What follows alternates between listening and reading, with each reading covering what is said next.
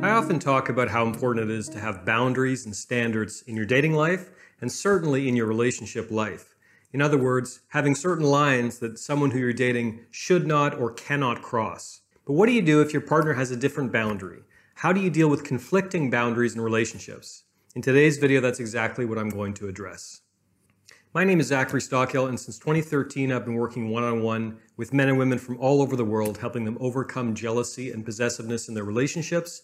If you'd like more information about my work or you'd like to work with me one-on-one, please visit my website at retroactivejealousy.com. Okay, I got a comment recently on a YouTube video from someone we'll call M. M writes, "Any recommendations on how to overcome a boundary battle? Any ideas on how to figure out a boundary battle to continue in my relationship?" Okay, M.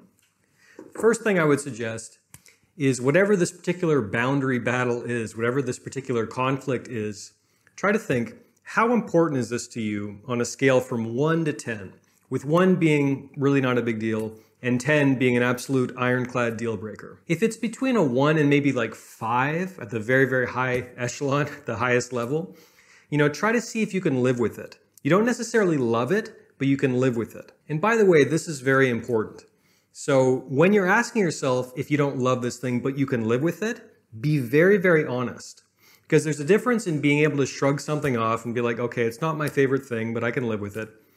There's a difference between that and feeling genuine resentment towards agreeing to something that deep down in your soul, in your core, you don't actually agree to. One of the world's most famous relationship researchers is a guy named Dr. John Gottman. And one of his crucial insights is that nothing predicts the downfall of a relationship better than the level of resentment that is present in the relationship. And if you're agreeing to something over a long enough period of time that you don't really agree to deep down, that's going to build up tremendous resentment. So be honest with yourself when you're trying to see if you can really live with this. Now, if this issue is between a 6 and a 10 on your scale of, the importance of this boundary or the importance of this conflict, then you've got a decision to make. I get emails from people all the time sharing stories about their relationship and sharing details of their relationship with some really clear, in my view, boundary violations and shady behavior and really things that would definitely not be okay with me. But it seems like they're trying to negotiate, they're trying to compromise, they're trying to work with this. And at the end of the day, sometimes I think compromise is oversold in relationships. In other words, we hear this mantra all the time in our culture, compromise is the key to a healthy relationship. You have to compromise, you have to compromise. There's some truth to that, and in certain moments you probably do have to compromise on certain issues, but on the big important stuff, I don't think you should compromise.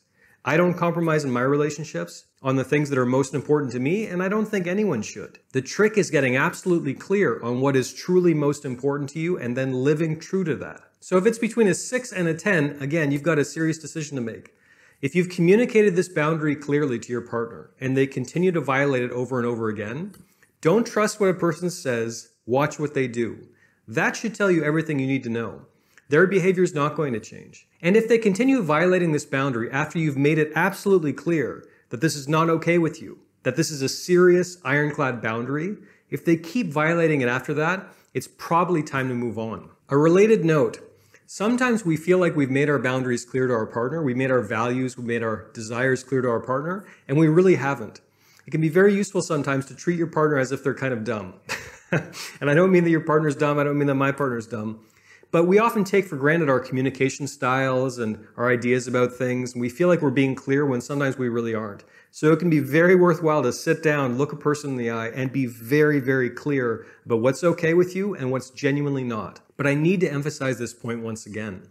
Unfortunately, compromise is not always possible, and you can't change other human beings. You will drive yourself and others absolutely crazy if you go trying to change something fundamental about them. If you go trying to change their behavior or changing the words they use and trying to mold them and shape them into the exact thing that you want. So many people's relationship problems would be solved if they simply made better choices in the first place. And of course, I've made some poor choices in my past, and obviously we're all learning and we're figuring this out as we go along.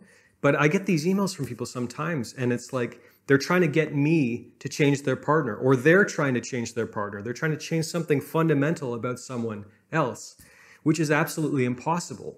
I can't change your partner's behavior, and neither can you. So if you're clear with them about your boundaries and your values and they continually violate them after they've been made crystal clear, you've got a serious decision to make. I can't make that decision for you. That's really on you. But on a closing note, I would say once again, sometimes compromise is not possible, and you absolutely cannot change people who don't want to change themselves.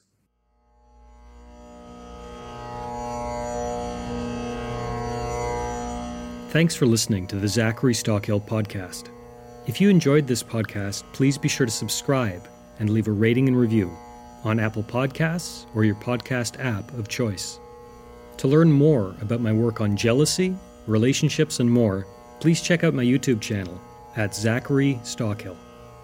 For information about my online courses, books, and coaching service, please visit my website at retroactivejealousy.com.